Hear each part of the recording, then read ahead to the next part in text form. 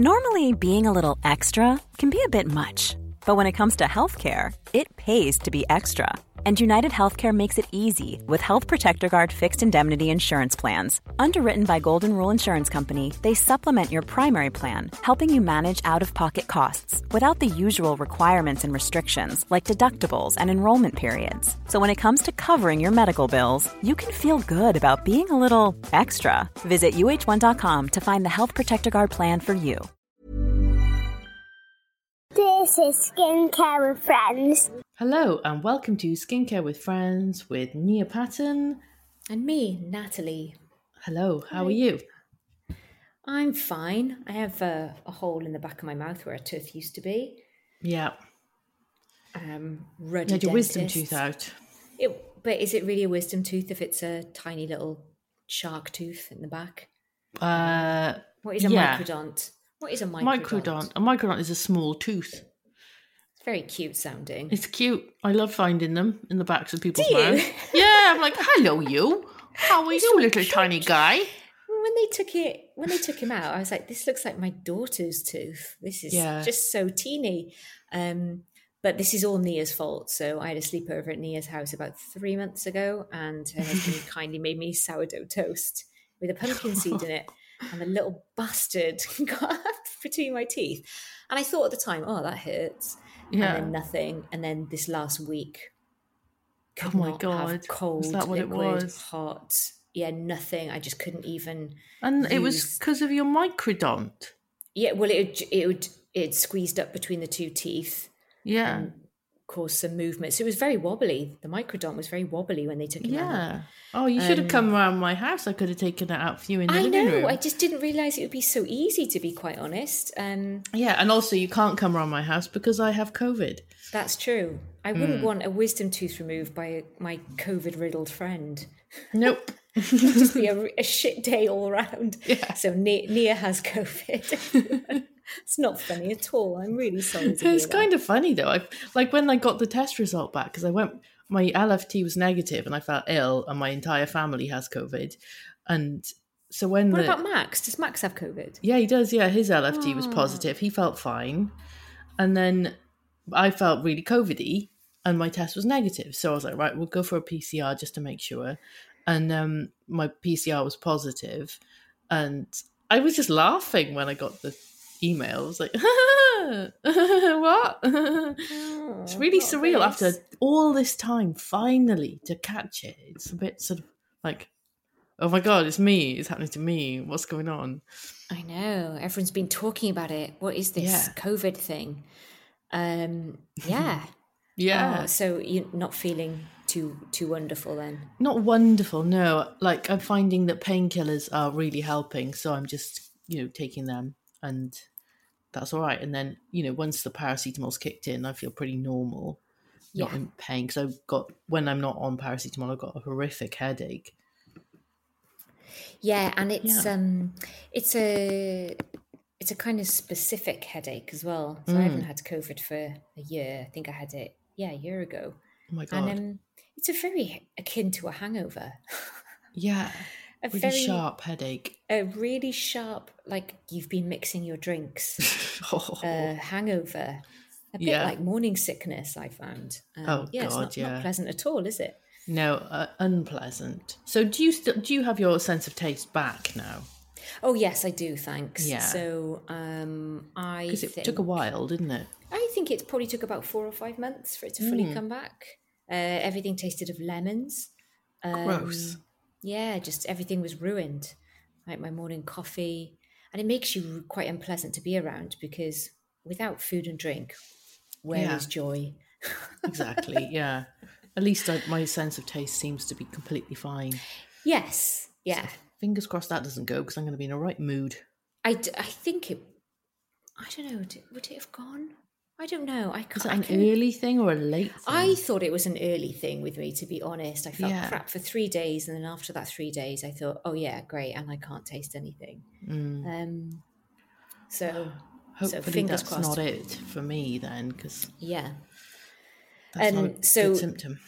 So you've been ill. You've been down a rabbit hole of research. What a surprise! Nia has been in a research black hole. as usual. Well, yes. Sifting through Reddit. Yeah.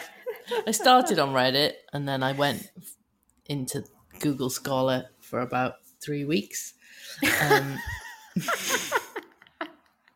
How is it in the world of Google Scholar? I've never used Google Scholar. Is it as fun as it sounds? It's fun. It's not the, searching for studies is different. Searching for websites, you don't get necessarily the most useful study straight away. Okay. You've got to sift and sift and sift. But, I love it. I'm just going to break this conversation to say Sure. the most middle class sentence I've ever said, which is, oh my God, I'm just going to put another kiln-dried log on the fire. It's a bit ASMR-y, isn't it? Yeah. Watch Natalie as she puts a kiln-dried log on. Puts another log on. Why not? So, what topic are we doing today, Natalie? Oh, well, we're doing basical skincare for people of colour, but really with an emphasis on black skin. What led us to this? Yeah, so when I'm thinking about a new podcast, I straight away just go to skincare addiction and see what's sort of floating at the top of it, just for sort of inspiration. So skincare addiction is a Reddit's haven. Subreddit. Okay. Yeah, it's a very geeky place where people talk about skincare. And like the top post floating at the top was basically a person of color. You don't. That's the thing about Reddit. It's anonymous. You don't see the person's picture. You don't know who is asking a question. So someone is describing themselves as darker skinned, and her post was this: every time I look up body skincare tips for dark skin on this sub, not to bash this sub because it's an internet-wide trend I've noticed, every other comment is, oh, that's normal for people of color or dark skin. Don't worry about it, babe. Just because something is common doesn't mean that someone needs to be dissuaded from fixing it or offered no info about it at all. Acne is common, wrinkles are common, people are just asking for advice and they need advice. Which I was like, okay, absolutely. So is this person saying that they find that on that particular skincare addiction subreddit that seems to be the... Yeah, and also it's an internet-wide trend she's noticed, so that generally they'll find that people are just sort of dismissive and, people are told to accept their beautiful skin, They're told that their skin is textured and that's lovely, so they should just accept it and not necessarily offered advice. Okay. So I decided that we should do skin of colour and the issues they face. Okay. And, trying not to offer specific advice about products maybe, because I'm a white person. I don't want to patronise people by telling them what they should do. But yeah, I'm going to read you the studies and bore you about compact corneocytes and graphs and things. Yep, and pHs.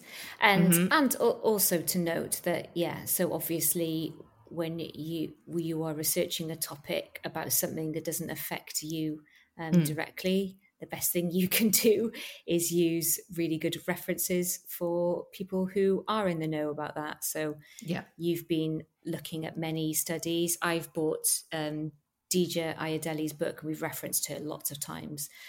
She's a Black British esthetician, and she's just released a book called Black Skin, which is informative and beautiful, actually. I'm only about a 10th of the way into it. And I've bookmarked lots of things. So sorry to interrupt. No, that's fine. Interrupt away. But yeah, is it a beautiful book? Is there lots of lovely pictures? It just image-wise, it's beautiful. It's got so much about the history of black skin through the Western gaze as well. It's really it's super informative, but from a historical perspective as well, it's really, really interesting. Obviously, it's definitely through the lens of a Black British woman rather than American, but obviously, and that's good because I think that lots of the stuff about Black skin is from an American point of view. Yeah, so when I did my postgraduate diploma in cosmetic medicine, we talked about the Fitzpatrick skin types. So the Fitzpatrick skin typing is a way to sort of put your skin color into a handy box for professionals. So you can say how, you can note it in the clinical notes, what color the patient's skin is ish. And you can then decide which treatment is appropriate for them. But apparently the Fitzpatrick scale is not ideal, but it's generally what most people use and how most people is it just not ideal because there's only 7 shades on there, I guess? Yeah I think it's seen as kind of reductive. Yeah, and there's a lot of emphasis on how easily people burn. Right. Which I don't think is great. But, that's what we're using at the minute until we find something better. Yeah. Okay. Yeah, so we'll refer to people's skin colour as Fitzpatrick, say 5 or 6. They're the darkest colours on the Fitzpatrick scale. Yeah, the first thing we come to when I was starting to research the podcast was, the first thing that hit me in the face was the dermatological, medical sort of skincare racial disparity that's sort of obvious. And you had a chat with your friend Nick. Yes. Yeah. So she had something I thought was interesting to say about it. Yeah, so I sent her a little questionnaire, and it was based on the little interview you did with your friend Cara, who lives in Australia. Yeah. So I was like, I'll send Nick some questions. So she is Welsh, but of mixed race. So she would describe herself as a 4 on the Fitzpatrick scale. So I don't know if you have the definitions there, do we? Yeah, so of 4, what a 4 is medium brown or dark brown hair, brown eyes, medium brown or dark brown skin, hardly ever burns. Yep. So that's her pretty much. Nick won't mind me saying, but she loved the sun.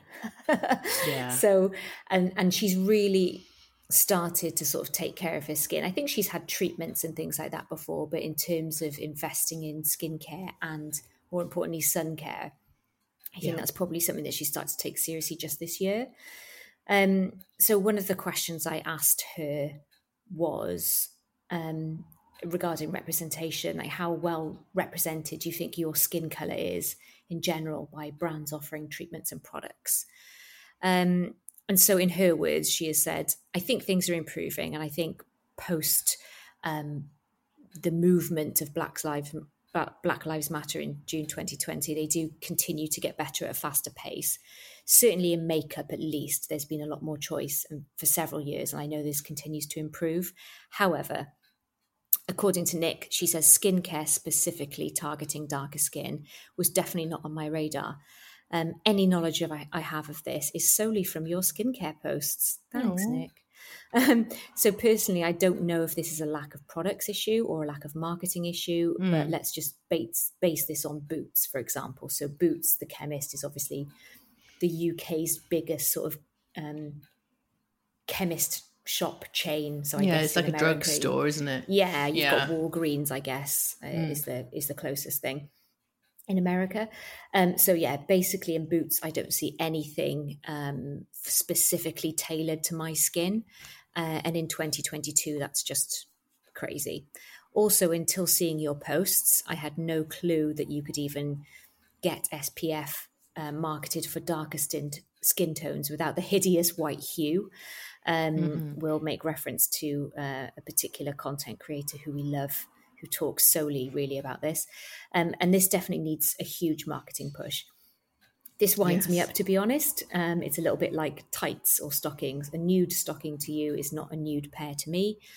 And we shouldn't be limited to generic white skin tone-based product ranges in 2022.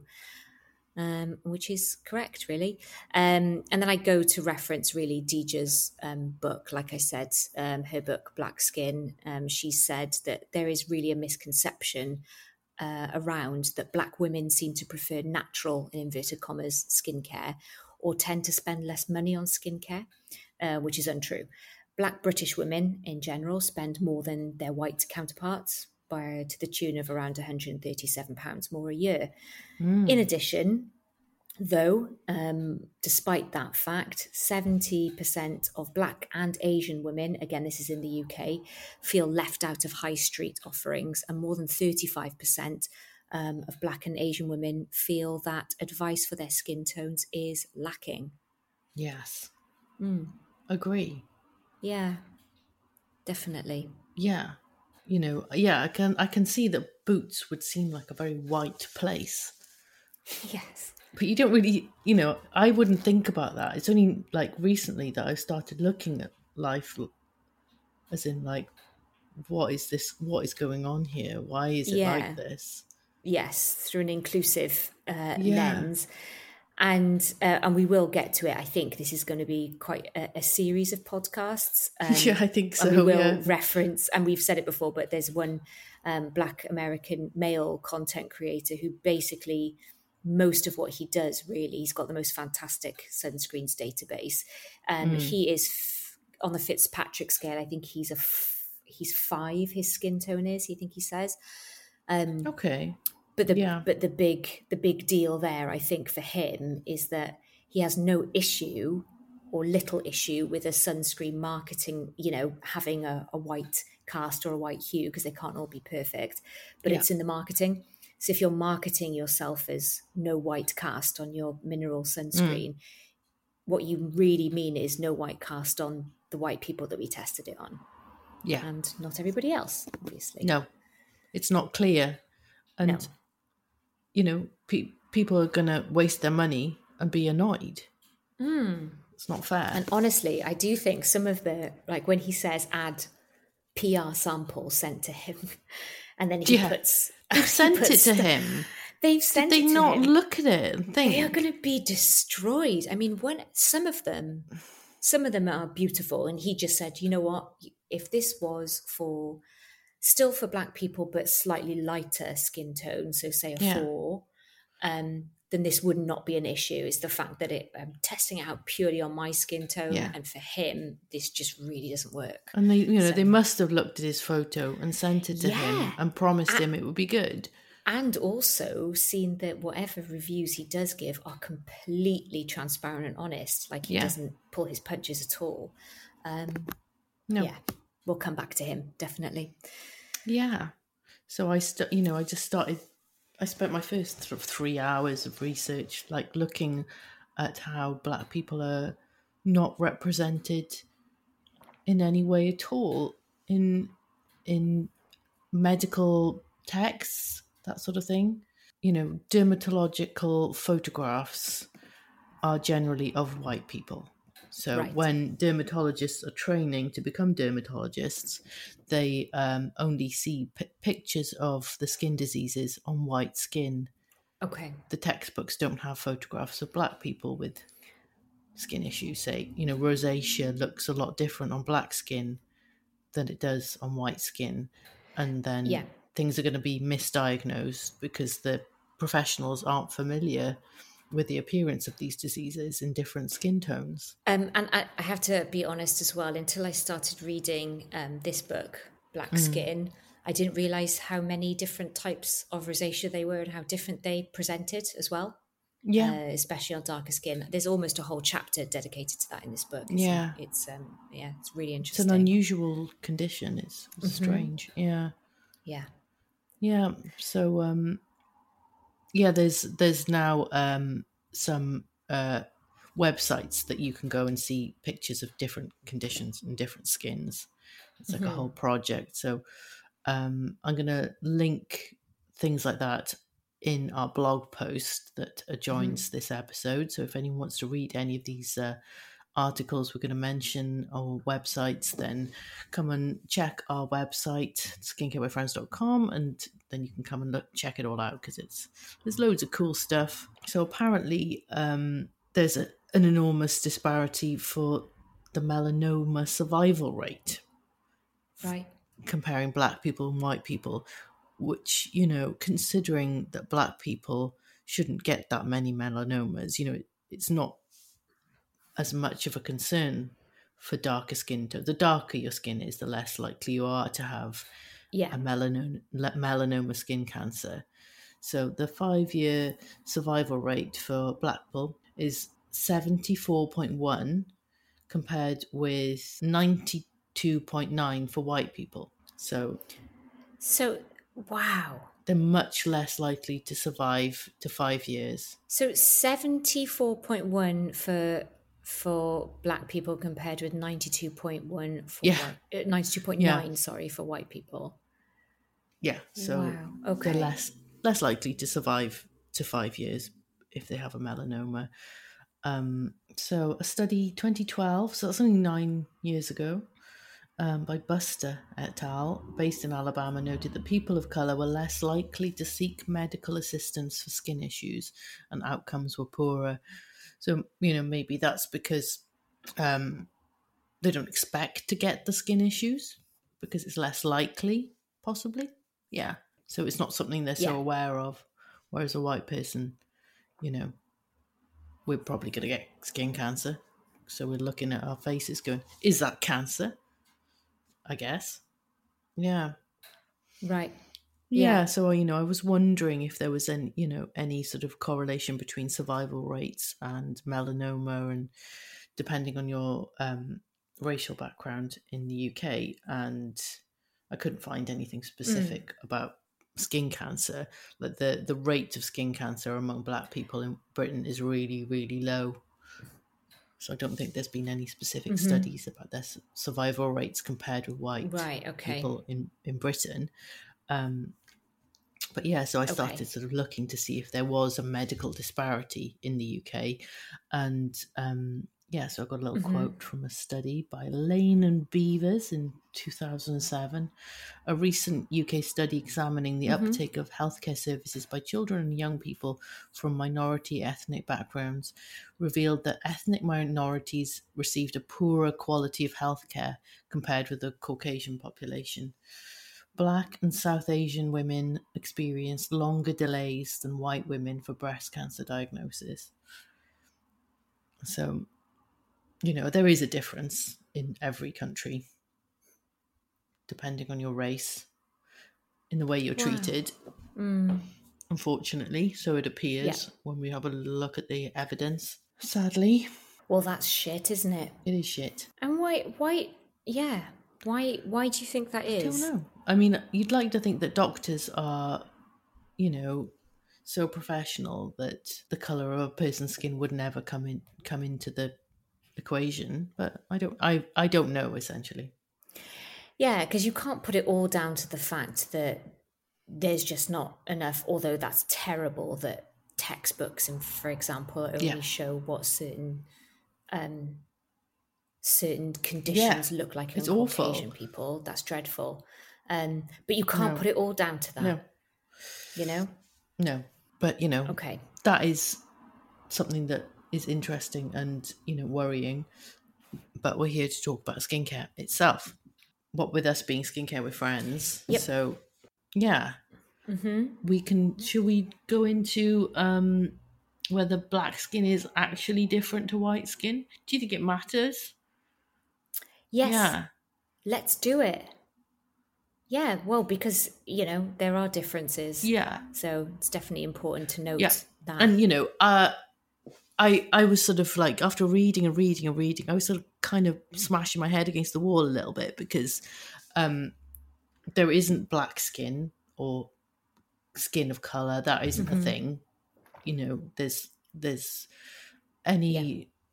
millions of different skin types, color. And then, a study that might look at people in Africa, and then there's a study that looks at the same population, but that they live in America or Britain or Australia, and skin behaves differently in different countries, different weather, different time of year, different time of month, and there's a myriad different skin tones. Your skin varies from person to person, so you can't just put people into sort of two different boxes, white, brown. It's not a thing. But for simplicity's sake, like you say, we might have to generalise a little bit, hence using the Fitzpatrick scale. Otherwise, this is going to be a 600-part podcast. Dissecting the entire world's population, person by person. What are you on the Fitzpatrick scale? I think I'm a 3. So 3 is chestnut-coloured hair, or dark blonde, brown, blue, grey, green eyes. Skin colour is pale or light brown, sometimes burnt, gradually tans. Okay, that sounds fair. I think I put myself there too. Yeah, and then before that you've got blondes, and before that you've got the real redheads, who are just white as white can be. Yeah, albinos go in Fitzpatrick 1. Yeah. Okay. And then Fitzpatrick 6 is people with blue-black skin of African origins, Aborigines, very dark-skinned Asians such as Tamils. Okay. Gorgeous. Yeah, you're right. The Fitzpatrick scale could be like 16. Yeah, exactly. It should look like a really good inclusive shade range from a really great makeup brand. Exactly.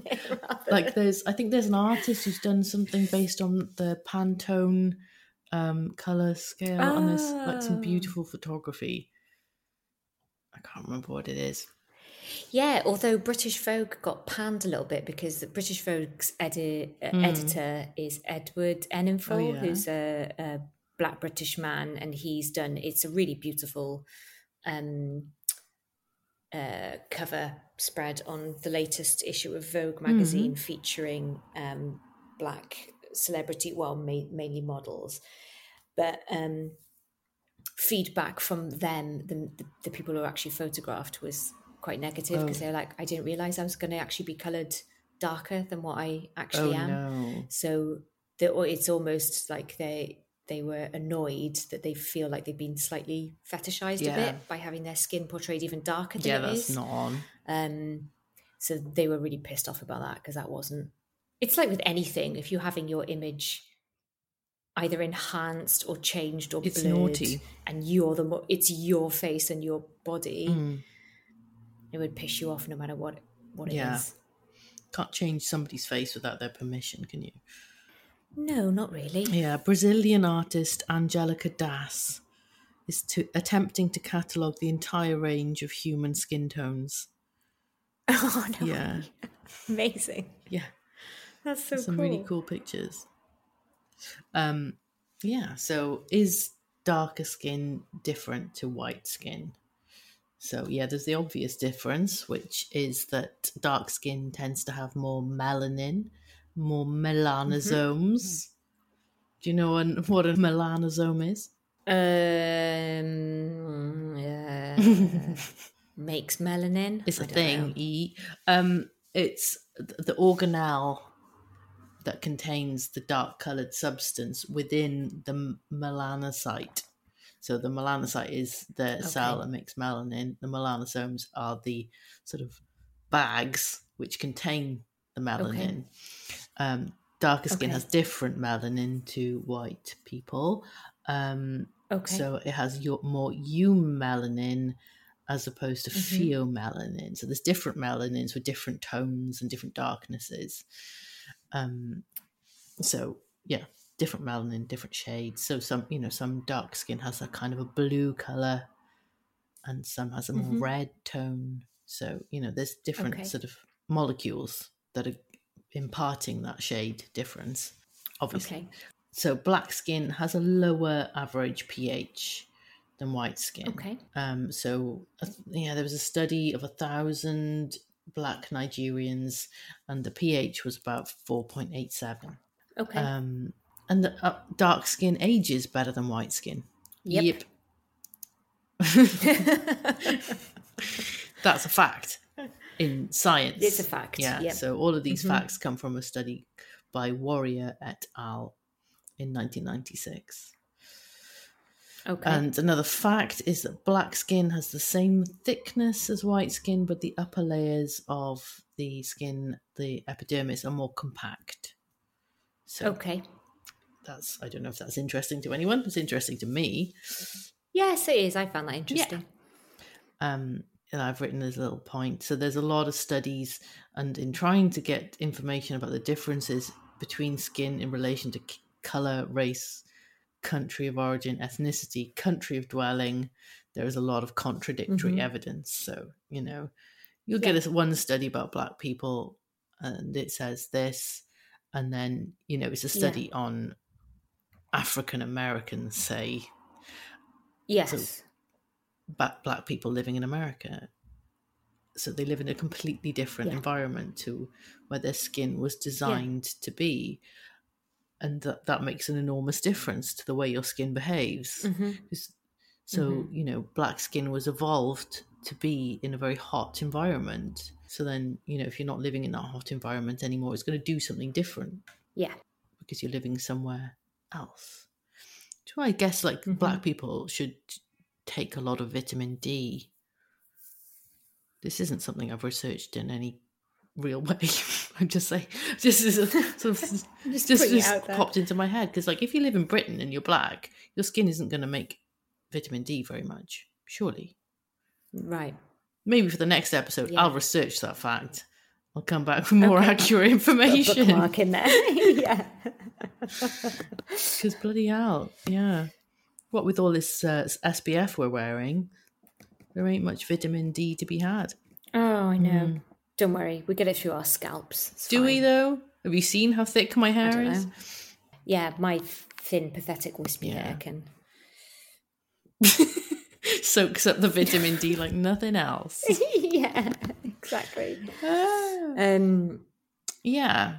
Okay. And there's, different cultural practices that somebody might partake in Africa and not in Britain. So that has an effect. So you could sort of talk about black people having issues because, things like hair loss, traumatic hair practices, or using pomades. That might not be something that's sort of, does that happen in Britain so much? Again, Deidre's got a whole chapter on basically how certain... I think there's a chapter, it's a reference to a whole chapter on acne, where she's just said there are certain, what you would call acnes or skin complaints, where probably things that are handed down generationally probably haven't helped. So laying down edges of hair with quite thick pomades, using things like shea butters and oils on the face, which can cause issues. And then I know you're going to go into it, but the adverse effects of if people have chosen to use lightening creams that are not great. Again, that the adverse effects of those as well. Yeah. So, we are trying not to generalize, but unfortunately, you could have got to a little bit. But basically the scientific research isn't perfect because they're studying different population. There's so many different populations throughout the world. It's impossible to come to a real sort of unanimous conclusion about any skin issues. So, we'll do what we can. So what issues are facing people of color?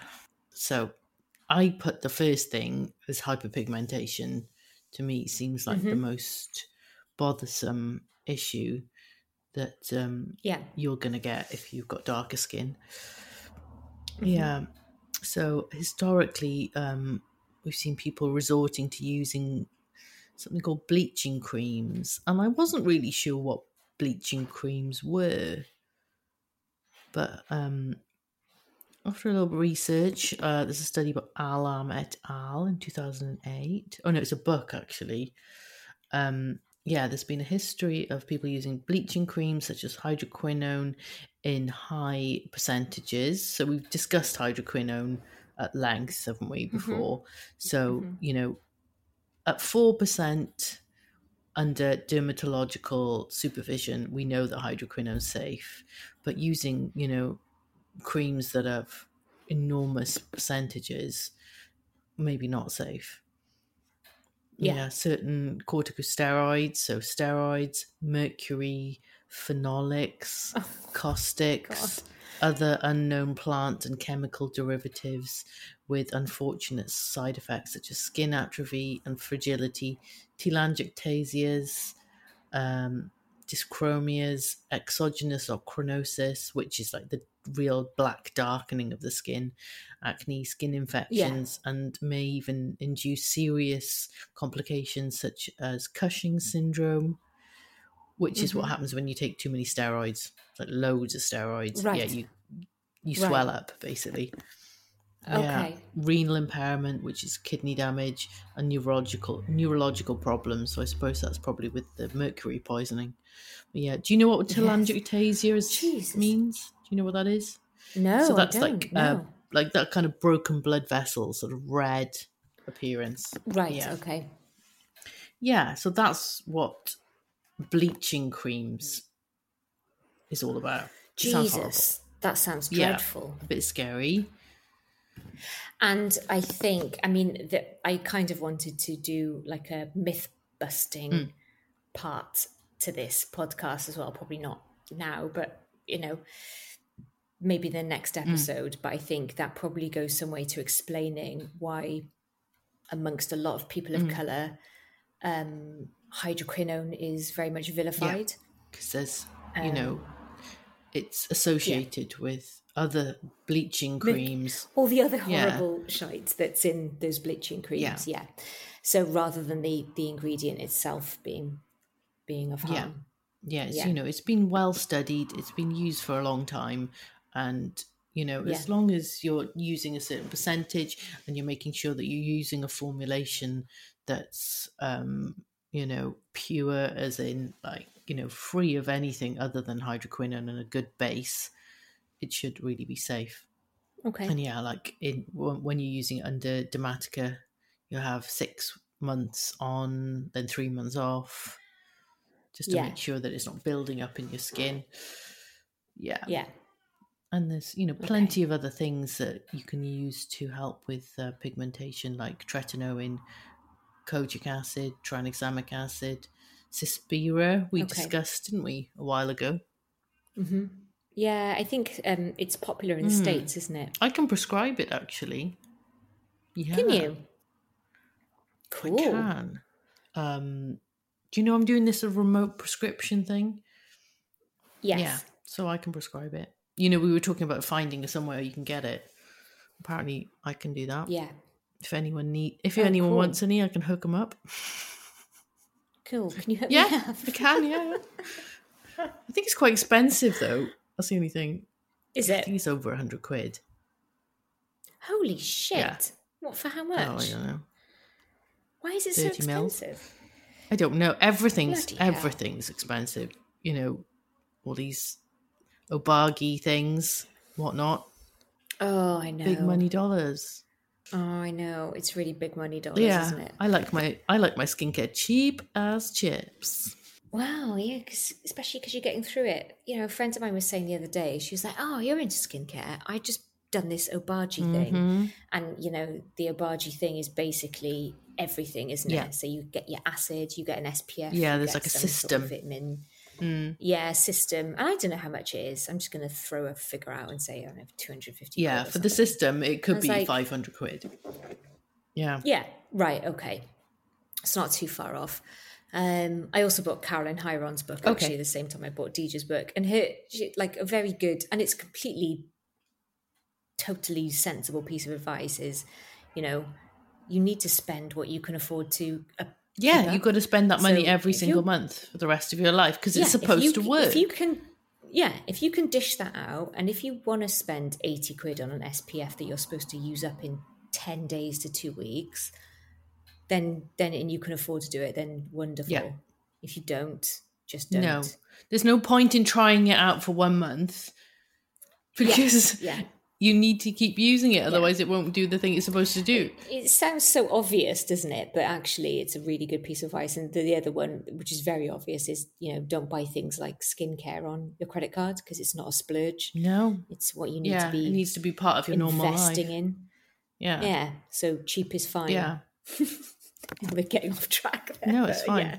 Makes sense. Cheap is fine. So I'm gonna cut to my interview with my friend Cara now. Okay. Yeah. Because she's a lovely friend of mine who she moved to Australia many years ago, and obviously there's a lot more sun there. And she is half Irish, half Ghanaian, and she's had a lot of issues with melasma. So I thought I'd want to, discuss it with her and see what her experience has been. She's had a bit of a journey. So we're going to cut to that interview in a sec. And I asked her to promote her Instagram, and she didn't say the name of it. God love her. I noticed that. I know. I was like, you meant to say the name. When I tell you to plug, you meant to plug. And it's at makeup.in.maroochydore, which is the place in Australia where she lives. Sounds gorgeous. Yeah. So here's that. Fabulous. Okay. Yeah, so today I'm talking to my good friend Cara, who now lives in Australia. And you used to live in Wales with me. That's right. Yeah. And I wanted to talk to you because you've had a bit of a melasma journey. Would you describe it as melasma? Yeah, definitely. Yeah, so after having a baby, sort of up. Yeah. So that's about 7 years ago? She's 8 now. Yeah. And the dark patches started a little bit before that. Yeah. But much worse after having my daughter. Yeah. And would we describe your skin as of the darker variety? Yeah, tan. Yeah. I don't know what the Fitzpatrick... I had a look, and I think you're a 5. Okay. I do. Yeah. Which is, quite high up. Yeah. Yeah. Because I really burn. You don't burn, do you? Oh, rarely. Yeah. But this was part of it. I used to allow myself to burn. Yeah, didn't we all though? Back in the day. Yeah. It wasn't clever, was it? Back in the 80s and 90s. That's what we did. Well, I had acne, so I was told that my skin would be better with a bit of a tan. So I used to let myself tan, and then obviously I would let myself burn then, because I thought, it looks even better after you burn. Yeah, it's even better. It's like a free chemical peel. Yeah. Yeah. It's sad, isn't it? Yes. Yeah. And so did you seek treatments at that point? Did you get anything done?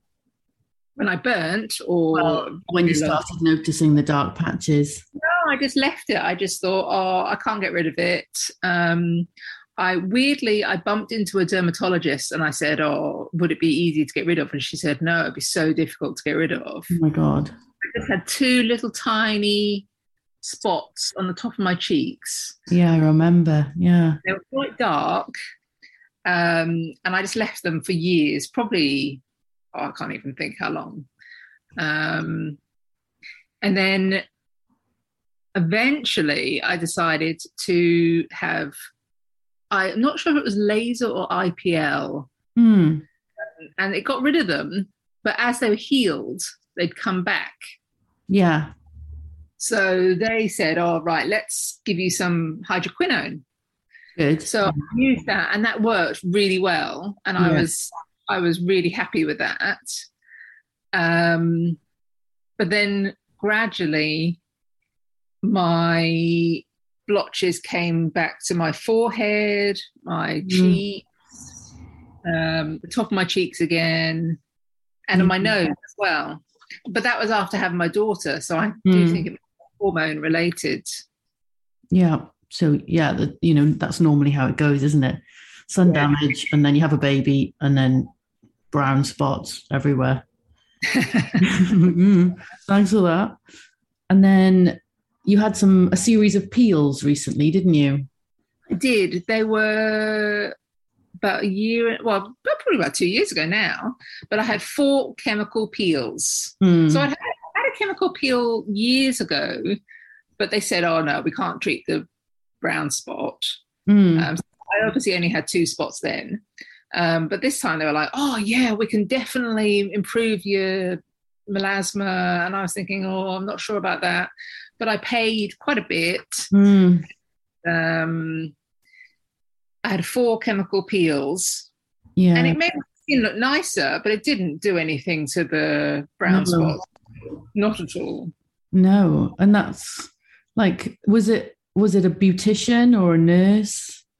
It was a nurse. Yeah. I think. It was pretty expensive. It was at a plastic surgery clinic. So it wasn't at the shopping mall or anything like that. Yeah. So you'd expect them to have a bit of knowledge about pigmentation and dark skin.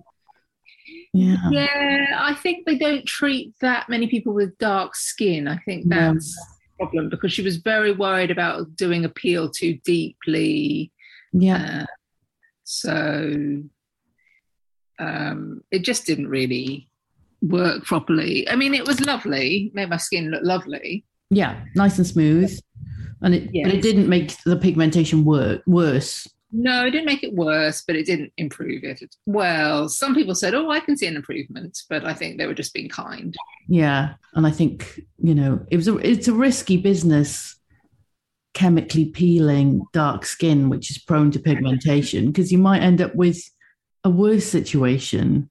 Yes, and that's what she explained. Yeah. So I won't do that again, basically. No. I wouldn't really recommend that for darker skin. No. And you had quite a bit of downtime with it as well. It looked like it was pretty sore afterwards. It was, and like I could go out, but I looked a bit monstery, and my skin flaked off, like actually peeled off. And that's what I'm meant to do. Yeah. But I got a few funny looks at my daughter's swimming and things like that. So. Oh dear. But I bet it helped with your wrinkles and that. Yeah. My skin was looking amazing. Yeah. And you recently decided you're going to get some hydroquinone and try that again. That's right. So I did actually, I'm not sure if I should mention, I did actually get some hydroquinone cream. I think it might have even been with tretinoin from Dermatica. Yeah. You did a little sneaky, didn't you? And you got it delivered to your sister in Britain, and that's good memory. So I was visiting my sister, and I got it delivered to my sister, and I used that for a while, and it was amazing. It worked really well. Yeah. But Dermatica, unfortunately, don't deliver to Australia. No, they don't. And it's quite difficult. There is a similar company that does something like that, but they don't advertise that they use hydroquinone. So somebody recommended a different cream to me that's way cheaper. It's only 2% hydroquinone. So I'm going to try that. Cool. But I've kind of come to accept my blotches now. Yeah. I don't have to away or anything, and people are just used to seeing me with them, and I wear makeup most days anyway. It doesn't get you down at all. Sometimes when I focus on my forehead, I think, oh, look at that. Because it's almost like, you remember Mikhail Gorbachev? Yeah. Red mark. Mine's a brown mark on my forehead. Yeah, it used to look like he had tomato ketchup on his face, I thought. When you were little, you thought that. Yeah, you had an accident with a ketchup bottle.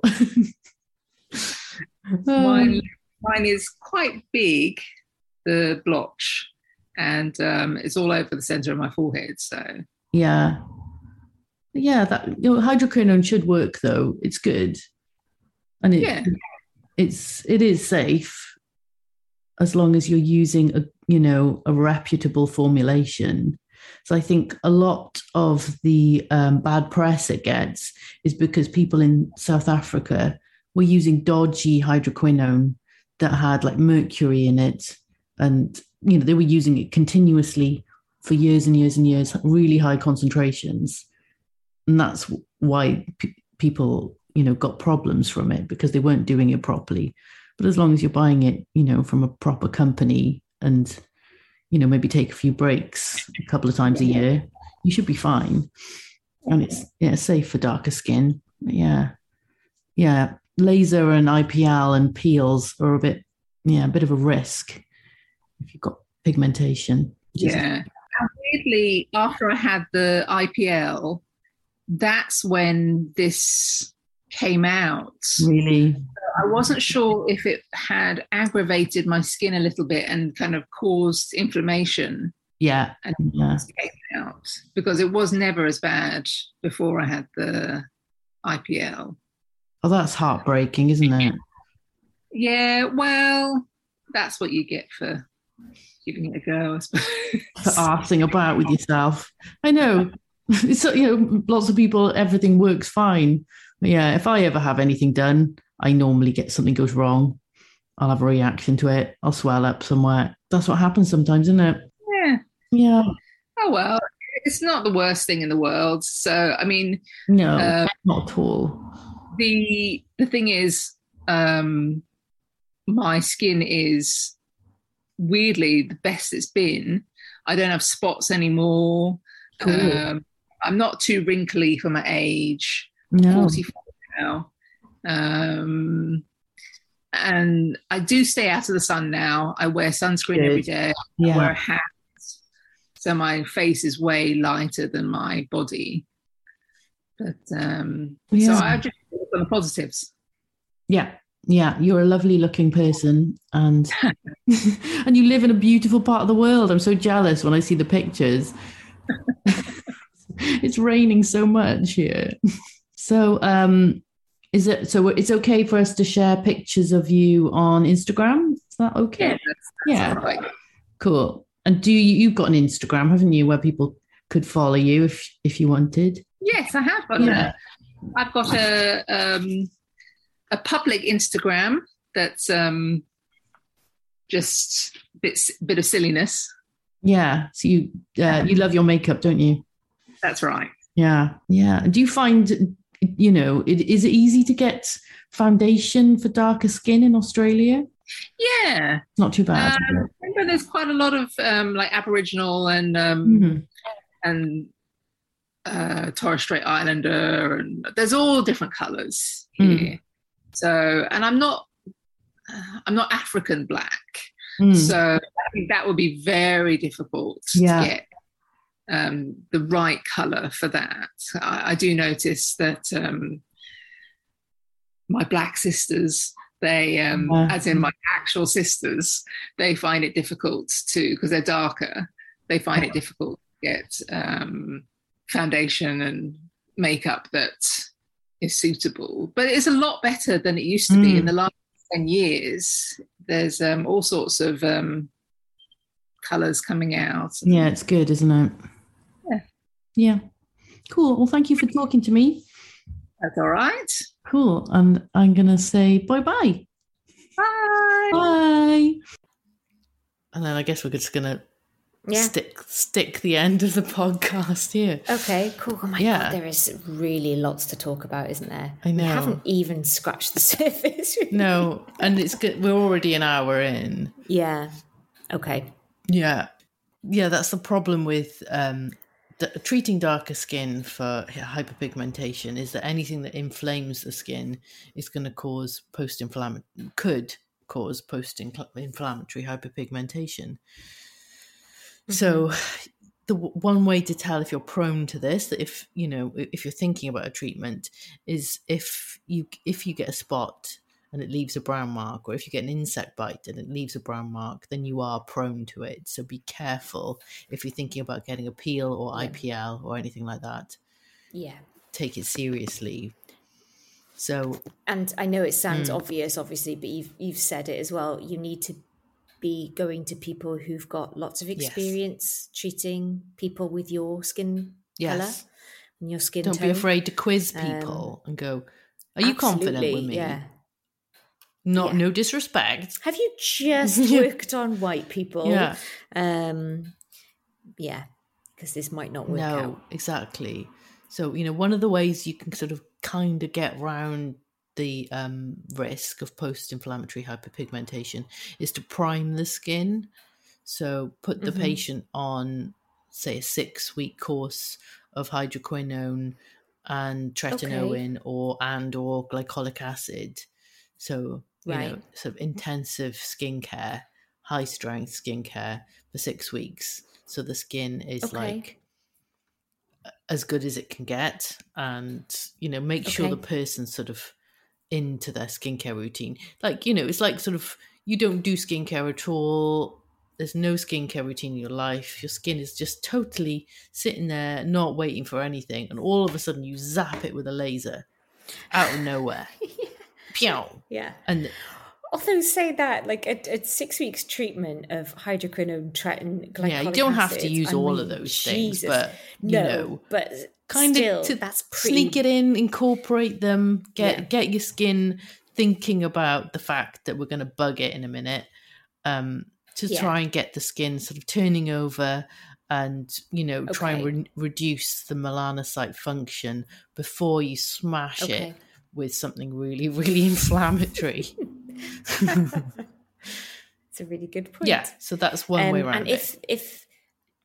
And if there are people listening who want to look into treatments, especially around things like melasma and other types of hyperpigmentation, so I've mentioned it before, obviously lots, but Dija Ayodele actually has the Black Skin Directory, and the whole function of the Black Skin Directory is obviously to link people of colour in Britain to estheticians, dermatologists, clinics.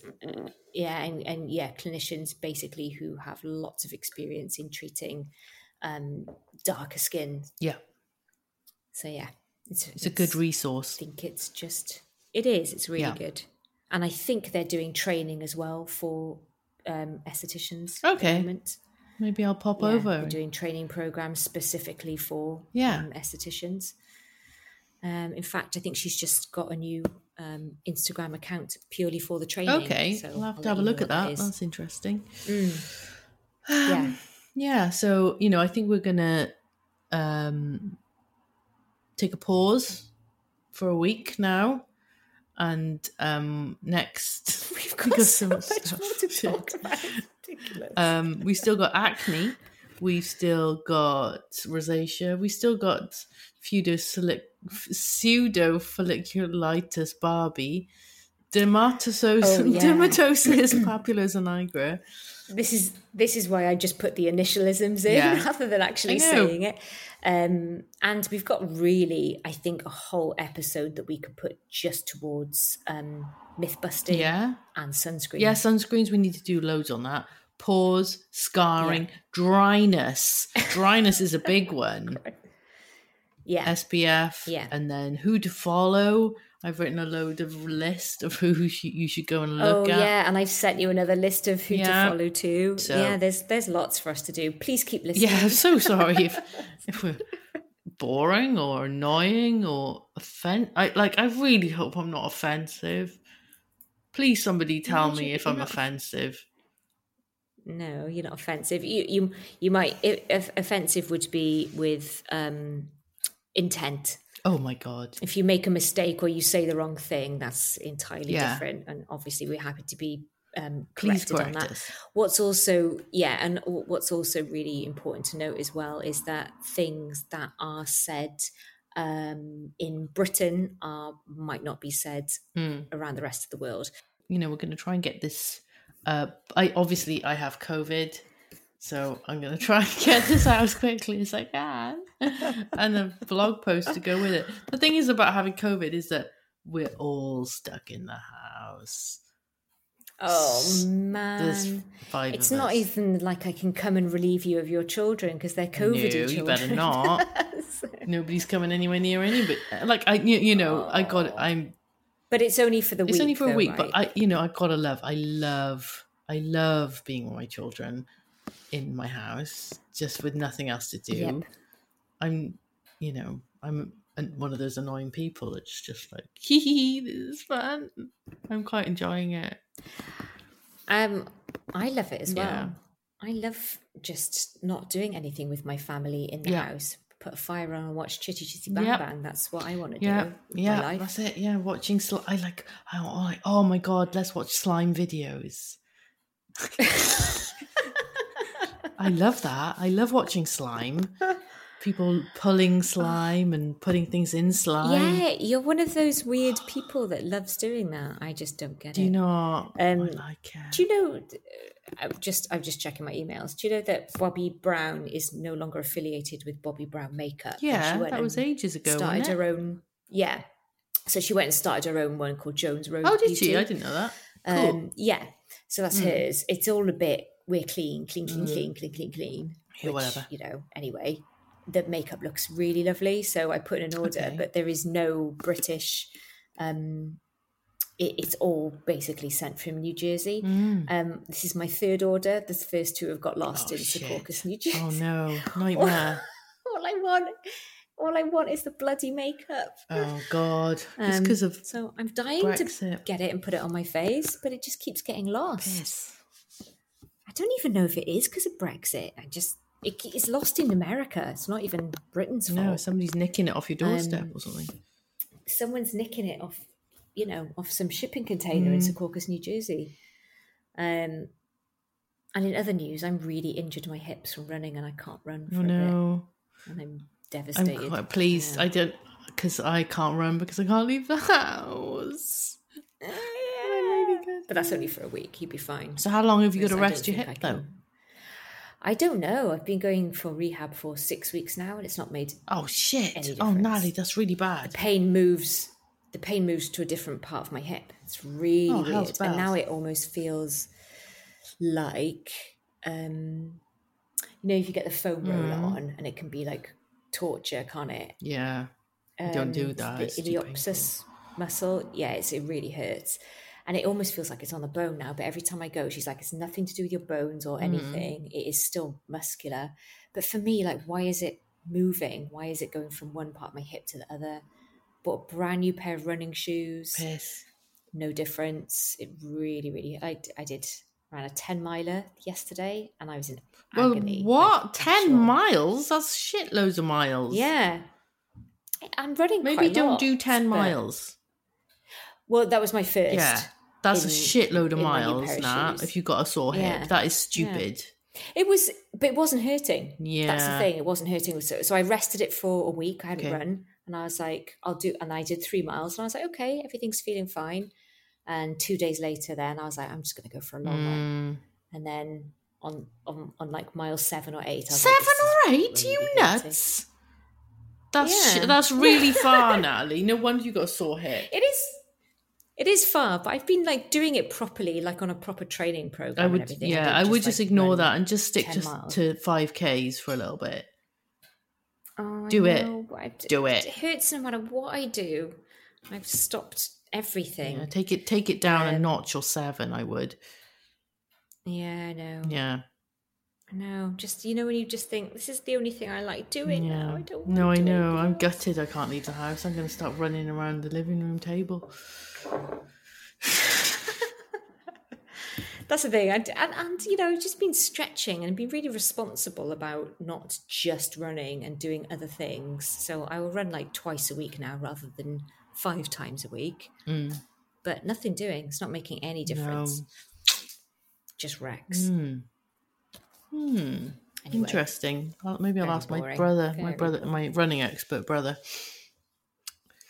Yeah, I will. Ask him what to do for hips, please. Any advice would be very welcome. Yeah, running is good. Because it's all getting expensive now. That's the thing. For me to get to the root of it. Yeah. So, I think we're all done skincare wise. Running wise, not so much, but skincare. No, sorry. Just went off on one. We've sorted it out for today. So yeah, that is the first in our 6 or 7 podcast about. There is a lot to talk about. I think we should do our Instagram live in between all of this podcast series. Should we do like a fun little chatty chat? Because we've been talking about doing it for yonks. Yeah, we have. But the only thing is, when I see like people who are really experienced content creators doing it, so yeah. This branding lady I work with, and she does it, and she does a live, and there's like 9 people on there, and it's really weirdly tight. So for me, it's like the timing of it. When do we time it? I suppose it's like when. The thing is, I can only do it at 8 p.m. That's the end of the matter. That's the only time I've got free. I think people tend to really engage with things like on a weekend night, like on a Sunday. Yeah, sure. You know, have you ever posted something on a Sunday and for some reason it just gets loads of engagement because people are just bored, trying to put off thinking about work the next day and absolutely are engaged. So perhaps we can do that. Let's do it. Right, Wicked. Okay. Love you. We love you, wish me health and a speedy recovery. I do. How many more days of 6? Oh shit! Yeah. You really are at the beginning. Sorry about that. It's okay. I love my kids. I'm going to keep repeating that. You do love your children, so it's fine. You can just have fun watching your slime videos. Yeah, you will. Yeah. And also, so we're going to talk about lots of people who've influenced us to make this series of podcasts about skincare for people of colour. So if you can think of, our listeners can think of people who they really like to follow, we'd love to hear it. We'd also put that on the Instagram page as well. We've got our references, but tag really away. Join in, come and chat with us and tell us what you think and your experiences. That'd be lovely to hear. So follow us, all the usual Skincare with Friends channels all over the shop. You'll find us if you just type our name in, and our Facebook group, and I love our Facebook group. Website. Cool. So Brill. All right. Care. Speak to you soon, Bye. guys. Love you, bye. Mom deserves the best, and there's no better place to shop for Mother's Day than Whole Foods Market. They're your destination for unbeatable savings, from premium gifts to show-stopping flowers and irresistible desserts. Start by saving 33% with Prime on all body care and candles. Then get a 15-stem bunch of tulips for just $9.99 each with Prime. Round out Mom's menu with festive rosé, irresistible berry chantilly cake, and more special treats. Come celebrate Mother's Day at Whole Foods Market.